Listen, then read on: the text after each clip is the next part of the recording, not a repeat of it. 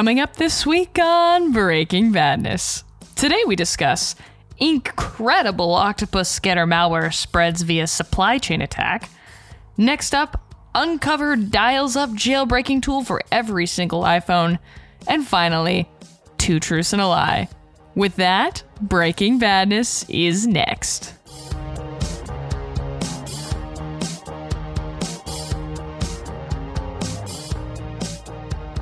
Welcome to Breaking Badness, episode number 49, recorded on June 1st, 2020. I'm your co-host, Kelsey. I'm in it for the long pun, LaBelle.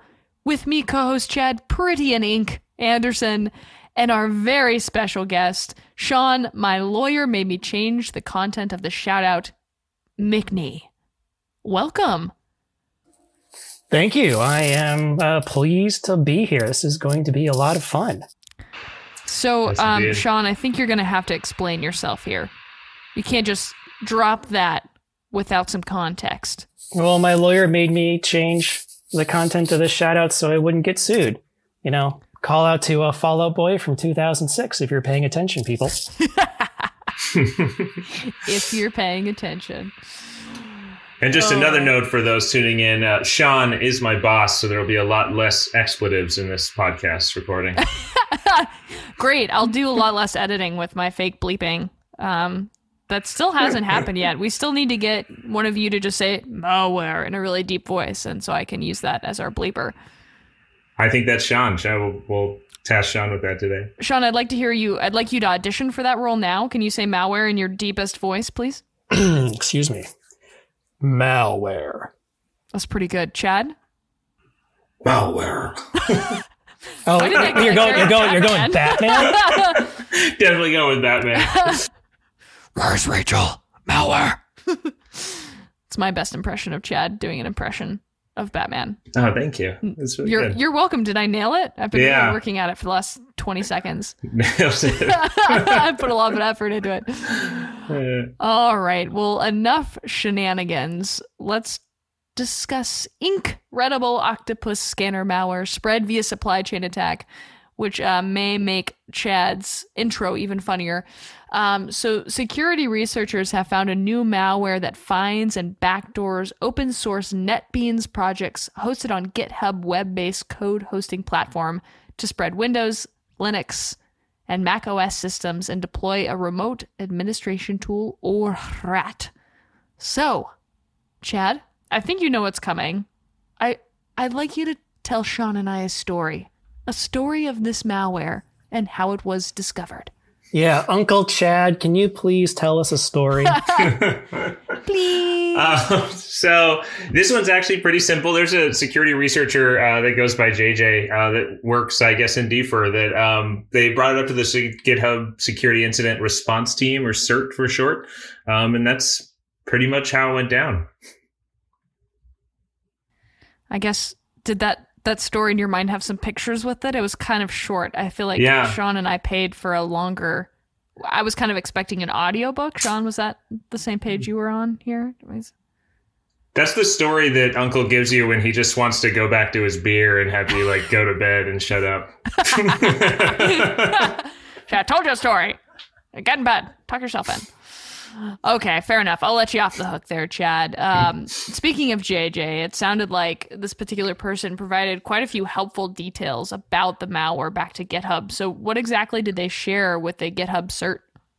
Yeah, so you said that there were a number of NetBeans projects, which is a Java IDE or integrated development environment used for writing code, that were serving up malware, and that the C2 servers for the malware at the time were not active. But the 20 plus projects were being used to spread the virus around. And he also pieced apart a bunch of that malware for them. He'd done some work previously on the rat that gets dropped by this malware. And I'm wondering if that's how, they were able to find it. So that's pretty much what they brought to the CERT team there. Interesting. Now, is there any explanations behind why NetBeans is named NetBeans, or is it just that way? Oh, gosh. I have not suffered through much Java in my life for the last 10 years or so. I've been very lucky. Maybe Sean knows because he's suffered through a lot more recently than me. Well, yeah, I mean, NetBeans has been around forever. It was one of the first original Java IDEs that was developed, I want to say like the late 90s, early 2000s, like completely written in Java. So it was, Java IDE written in Java, and it's been around forever. It's now like an Apache project, IDE, I believe. Oh, and of course it's called NetBeans because it has to do with Java, coffee.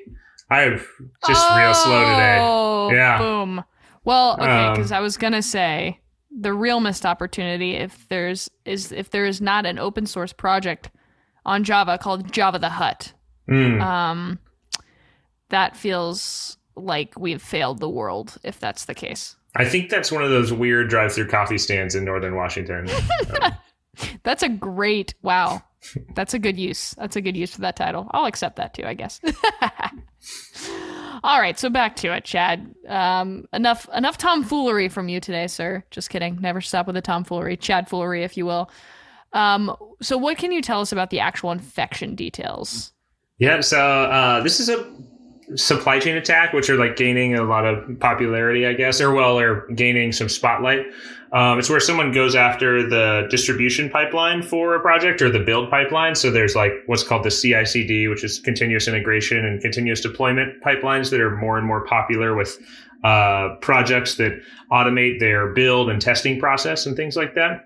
So this one particularly gains persistent by building their malware into the created artifacts or of developer tooling.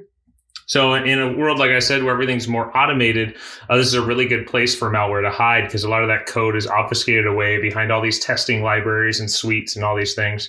So in this case, the Octopus scanner was enumerating NetBeans projects, finding user directories, then copying in their malicious payload and making sure that every jar file built, which is like, you can think of that as a Java binary, like the Java equivalent of an exe file maybe, is then infected with the Octopus scanner so it can spread to new projects.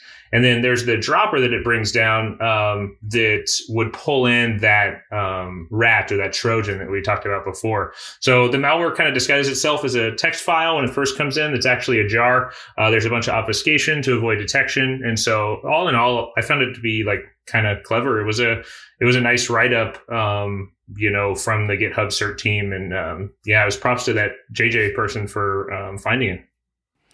Chad, I'm going to restate the beginning of your answer the correct way. Just hold for a second. Okay. In a world where everything is more automated, this is a good place for malware to hide. You're welcome, Chad. That's perfect. That's really good. I like that. Thank you. Yeah. Yeah, major props to JJ, though. It sounds like they did quite the write-up. And I was also pretty impressed by GitHub's response as well. It seems like they handled things fairly well. Would you agree with that, Jen? Oh, yeah, their cert team's solid. I've seen some good write-ups from them in the past. Certainly.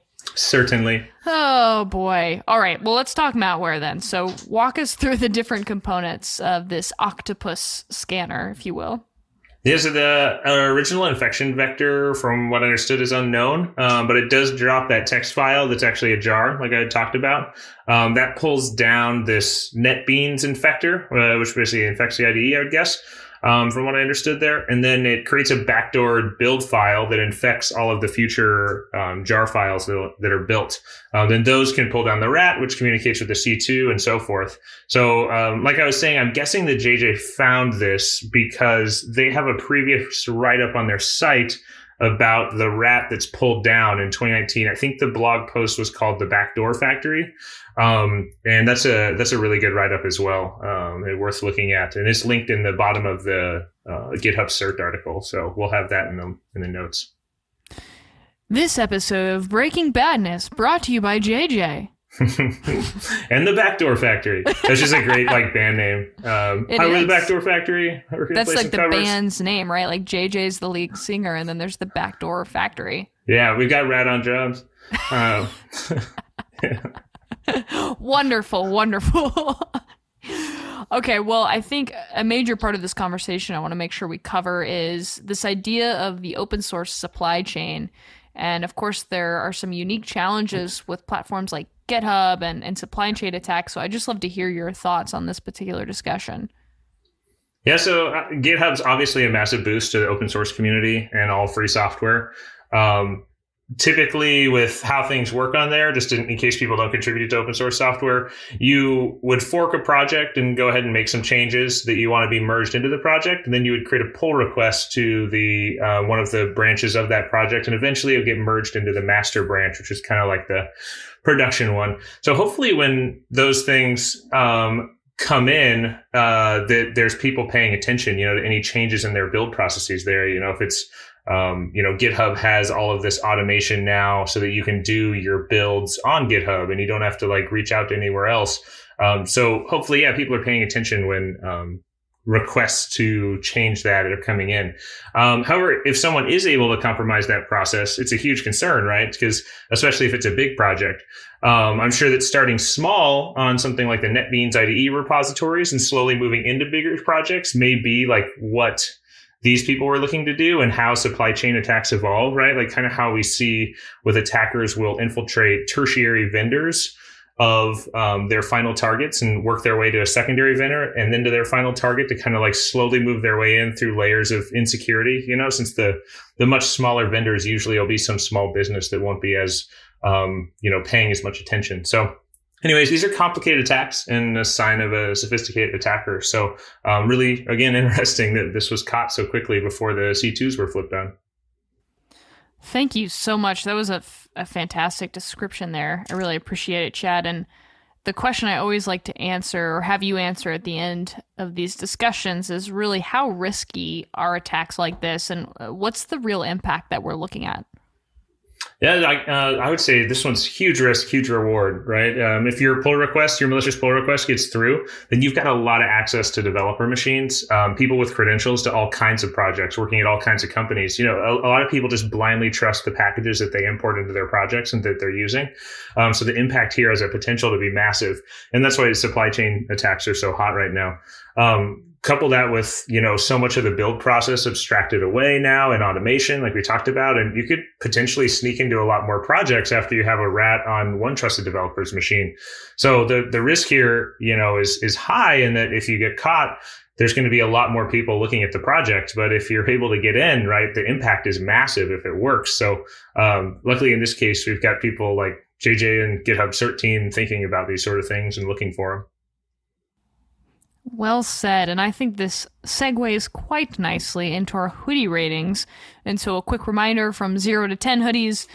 10 hoodies is the fear in Chad's eyes when he is hearing all of the puns from these episodes, and 0 is Chad hearing no puns. So 0 is lack of concern and impact, and 10 is a very bad place to be. Would you agree with that, Chad? Is that a good? Yeah, that's a great assessment on the pun scale. All right, well, Sean, I'm going to start with you. What would you rate this ad? To say a holy wars punishment due kind of scenario. I kind of struggled with this, right? Because so NetBeans isn't the world's most popular Java IDE, but it's a really sneaky way of putting in some malware into some code. We've seen other supply chain attacks happen in the past, like with Ruby and Node.js, where you kind of, hack into an upstream package everybody kind of pulls down. And you also saw, Xcode was hacked into in China a couple of years ago. But I don't know. So I'm going to give it a 4. Because I feel like if you're kind of in that NetBeans world, it's kind of high concern. But if you're using, a different, IDE, then it's not going to affect you at all right now. That's kind of where I'm at. Chad, would you agree with that assessment? I would only put it up a little bit higher, like maybe a 6, maybe like a hoodie missing its sleeves, a small pile of puns, if we're going to label it. The reason I say that is I think that as these kind of attacks develop, it gives people more ideas. And as the tooling for these kind of attacks gets more, easier and easier to use, and kind of just, the attackers start looking at it more as a possibility. And these kind of things get fleshed out, people get better at them. It's going to be more of a problem. So there's fewer and fewer projects that don't have some sort of CI/CD pipeline. In fact, I would be really surprised if there are any major projects that aren't automatically tested and have, this big build process around them. So you're ringing the alert label on this? Yeah, exactly. Exactly. All right. Well, enough of that shenanigans. Let's get into our second article here with Sean, which is Uncover dials up jailbreaking tool for every single iPhone. So the hacking team behind the Uncover jailbreaking tool has released a new version of the software that can unlock every single iPhone, including those running the latest iOS 13.5 version. So, Sean, for starters, what can you tell us about this hacking team? Actually not a whole lot. They are a group of individuals that clearly are focusing on jailbreaking iOS devices, and that includes iPhones, iPads, iPod Touches, Apple TVs. They've been around for the last couple of years. The Twitter account's been around for like a year and a half. They currently have 11 members and are led by the guy with the coolest Twitter handle, Pwn2Owned, complete with, W's, twos, and zeros. As it should be. Yeah. Can I take anything seriously if they're not letters replaced with numbers? I won't invest emotionally in it. So I'm really glad to hear that they're doing that. So with that in mind, can you remind folks as to what jailbreaking is before we get into more of the detail here? Yeah, jailbreaking is also known as rooting a device, and exploits use an exploit to find a flaw in your operating system, in this case in iOS, and allows it to grant users full control over their device. So this would allow somebody in iOS to get access to additional customizations or install otherwise prohibited applications, things outside Apple's own App Store, which could make use of hardware in new and exciting ways. And you answered this just a little bit, but I'm curious, what are some of the benefits of jailbreaking outside of what you just mentioned, and some of those pitfalls or risks? One of the historic strengths of iOS has always been its security, right? Apple kind of locks you down into its own, walled garden. So the device itself only kind of lets you do what Apple allows you to do. And that's fine as long as you want to play in that world. And the benefits, it includes stability, security, and, a high quality user experience. Now, jailbreaking, on the other hand, lets you gain more power from your device to kind of do specifically what you would like to do, so to speak. But it comes with some real risks. First, certain Apple services like iMessage or iCloud Backup may stop working when you jailbreak. Apple may say, oh, this device is no longer legit. It's broken the trust chain, so we're not going to let you do anything. And second, the software you install from a third party is coming from a potentially unknown third party source. There's no guarantees that what you get is what it claims it's going to do. So if you accidentally install malware onto your jailbroken phone, it has access to everything on every application you have on the phone, and that could be potentially very damaging. Now, Sean, when we're talking about Apple, is it a walled garden or orchard? Ooh, it's a walled orchard. Very specific to Apple's core competencies. Okay, I'm done with Apple puns. I'm sorry. I just had to get those out of my system. All right, well, that was a great synopsis there, Sean. And so let's get into what the actual article is covering here, which, according to Uncover, this is an O-Day jailbreak. Since iOS 8, this is the first jailbreak in a while then. So what's included in this O-Day? Yeah, this is the first one in the last 5 years, right? But the more interesting thing about what's happening now really isn't specific to this 0-day. It's actually the larger story that's emerging around iOS devices and 0 days in general. So just for everybody in the audience to be aware, a very early developer beta version of the next version of iOS 14, was leaked back in February. This is a build of iOS from late December, and it's been going around the hacker and security research communities, since February. And then much more recently, Zerodium, the big bounty platform, the bug bounty people that pay, up to $1 million for good exploits, recently just straight up said, we will not be acquiring any new Apple iOS exploits for the next 2 to 3 months because they've gotten so many high quality submissions related to Apple iOS. The CEO literally said they were awash in new bugs. And then third, don't forget that Checkmate still exists. So Checkmate is the permanent unpatchable hardware flaw that exists in older yet still current iPhones.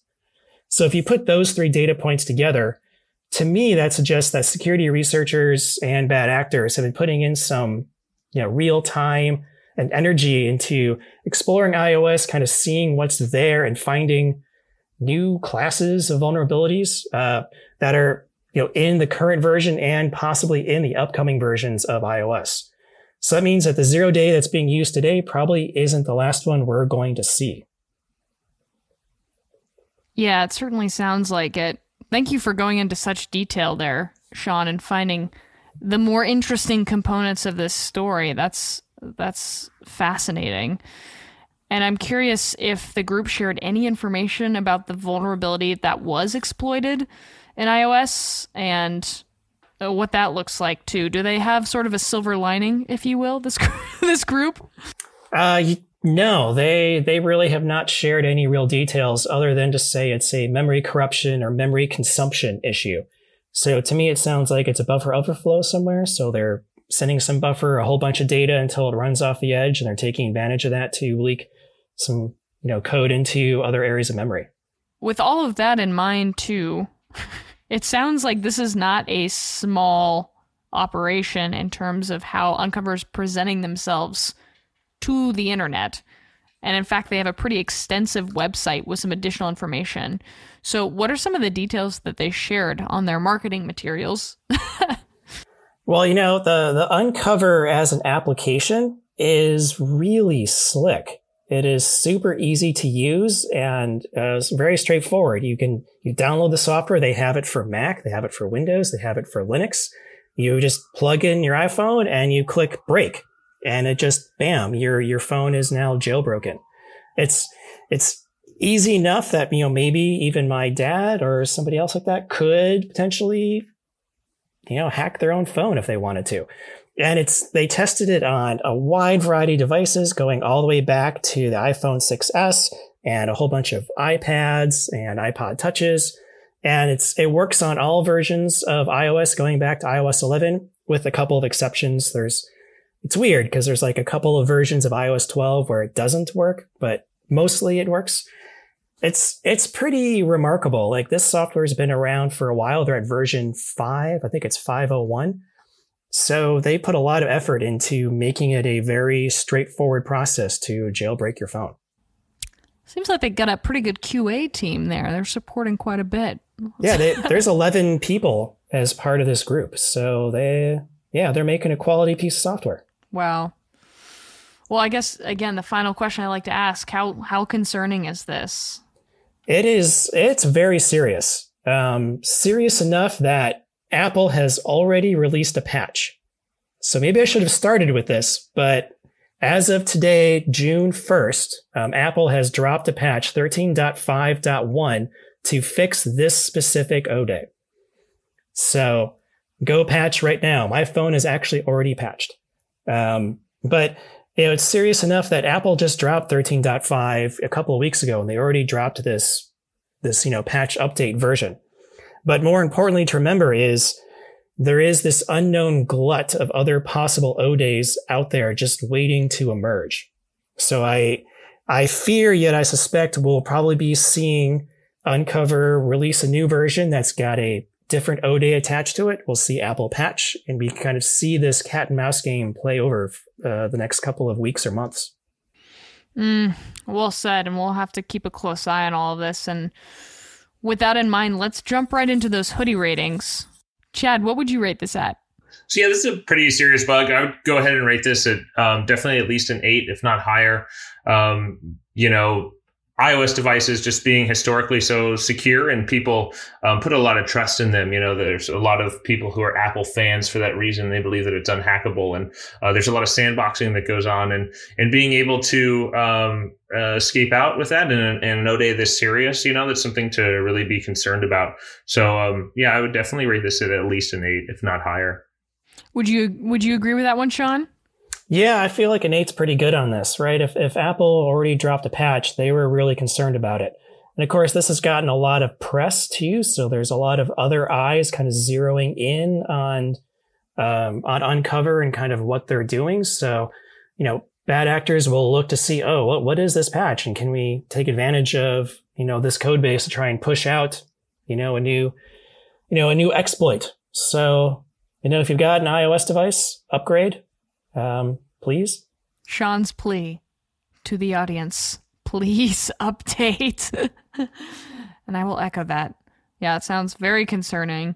And I want to thank both of you for dropping some insights this week.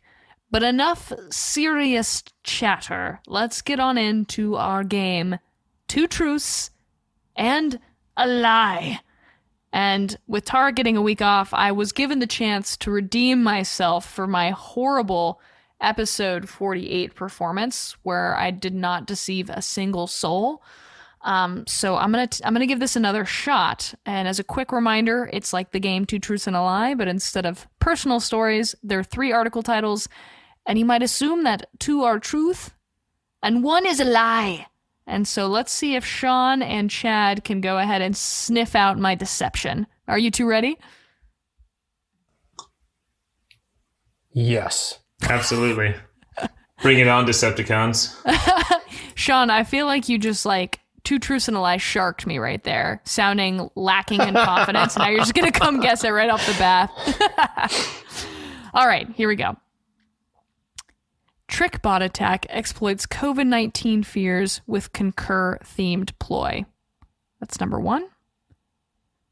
Malicious USB drives infect 35,000 computers with crypto mining botnet. That's number 2. And the final article, phishing uses layoff Zoom meeting alerts to steal credentials. Ooh, I'll hop right into this. That concerns me. Go ahead. Yeah, I'm going to go with number 2 being the lie.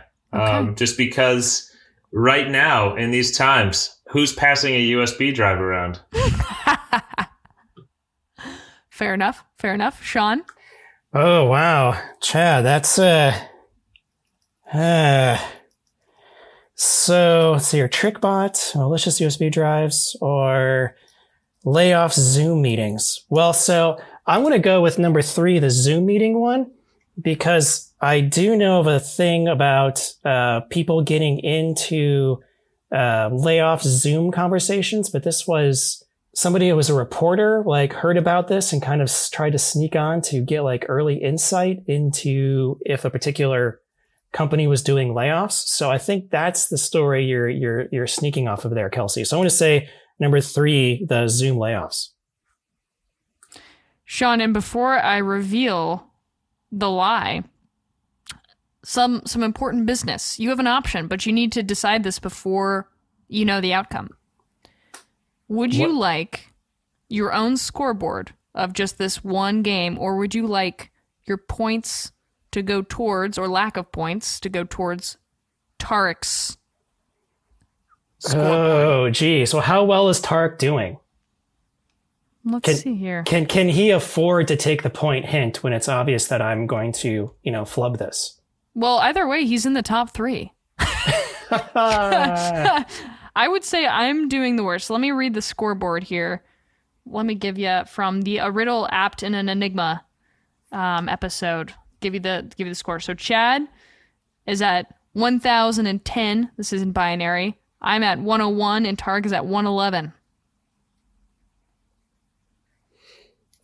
Oh, I see. We should give him the option to bet all of Tarek's points. Double down? Yeah. Double or nothing. No, I will not double down, but I still feel pretty good about my thing. Tarek can hurt me later, but if we can put this on Tarek's charge card, I feel pretty good about that. The charge card. All right. So it is decided, and I shall do my classic amp up music here. Drum roll, please. I have redeemed myself. Both of you were wrong. Who is moving a USB drive to 35,000 computers right now? not somebody that is social distancing, I can tell you that much. I hope it's just constantly like submerged in some sort of disinfectant. A sanitized USB, just on the outside, though. Clean on the outside, dirty on the inside? Well, I feel really good about that. And yeah, I guess, Sean, you're going to have to answer to Tarek. I suppose I will. Sorry, Tarek. This is what happens when you take a week off, Tarek. Just kidding. Just kidding. It's healthy. It's very good. All right. Well, that's all we have for this week. Our next episode of Breaking Badness is going to be the Big 5-0. So that's a big deal. We're going to have to do something kind of fun for that. Definitely Hawaii 5-0 themed. You read my mind, Chad. I'm growing a mustache for that episode. You'll be able to hear it over the mic. Is that what you're growing a mustache for? Yeah, exactly. I've just been waiting for you to be like, I mustache you a question. I thought that was the entire intent. Yes. I received a text message that was a photo from my brother, who rarely is A, able to, or B, chooses to grow facial hair. And it was in its beginning stages, and he said, what do you think of my facial hair? And I was like, I don't know, man. I don't know how I feel about it. And he said, oh, well, it's growing on me. And I am 80% sure he did it all for the pun. It was like the raison d'etre behind growing facial hair. I respect that. Anyway, Alex, if you're listening, there you go. It worked. The pun paid off. Good job. Alrighty, well, I want to thank you both. Sean, especially you, thanks for coming in and giving Tarek a break and sharing your insights. We really appreciate it. Yeah, happy to be here. Do it anytime. Awesome. Well, we'll see you next week on Breaking Badness. Don't forget, don't drink and click. And we'll see you for episode 50. That's about all we have for this week. You can find us on Twitter @DomainTools. All of the articles and IOCs mentioned today will be included in our blog post, which can be found at domaintools.com/resources/podcasts.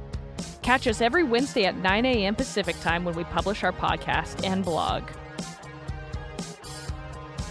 That's all we have for this week. We'll see you next week on another episode of Breaking Badness. Until then, remember, don't drink and click.